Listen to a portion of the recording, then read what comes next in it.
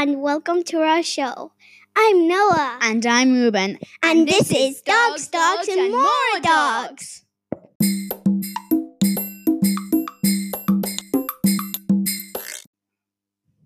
You know, Noah, I love dogs. You love dogs. Everyone loves dogs. But I've always wanted to know, where do dogs come from? Well, have you ever seen a puppy so cute and adorable you just couldn't help petting it? That puppy's parents were both dogs. Their puppy's parents were both dogs. And let me guess, their parents were both dogs. Yes, but if you went back far enough in the puppy's family tree, you'd find wolves. What? Wolves? You're kidding me. It's true. Dogs actually started as wolves, but then they began living with people as pets. In fact, they were the first pets ever. People have had pet dogs for around 12,000 years. Oh yeah, dogs have been with humans since the prehistoric times. The ancient Egyptians thought dogs were holy. The ancient Romans kept watchdogs. And in the palaces of ancient China, people kept small dogs in the sleeves of their robes. Aw, that's so cute. But what did they actually do for humans? Noah, I'm glad you asked. Over the years, people developed different breeds of dog for different purposes. Toy dogs, including the poodle and the pug, were meant to be pets. Other dogs were meant to do certain jobs. Jobs? I didn't know that dogs went to work.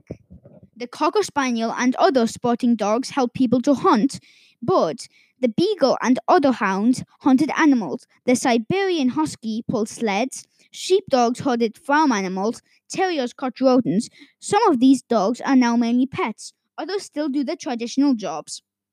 Walking dogs do many other jobs today. Some sniff bag in search of explosives or drugs. Others track missing people. Guide dogs help blind people to get around.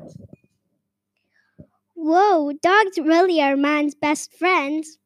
Oh, Ruben, I think it's time for fun fact or joke. Oh yeah, which one should it be? Let's let the doggy decide. 2 bucks for fun fact and 1 for joke.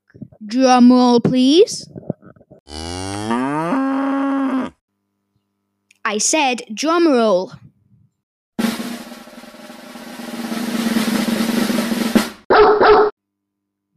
Well, it looks like it's a fun fact. Noah, would you please?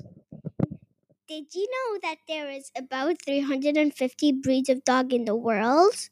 From the smallest, the Chihuahua, to the biggest, the Great Dane. Wow, it looks like you learn something new every day. Well, that's it for today. Please send us a message if you have an interesting fact. If you have a question, or if you just want to say hello. Make sure to check out our next episode of Dogs, Dogs, and More Dogs. Talk to you soon. Bye.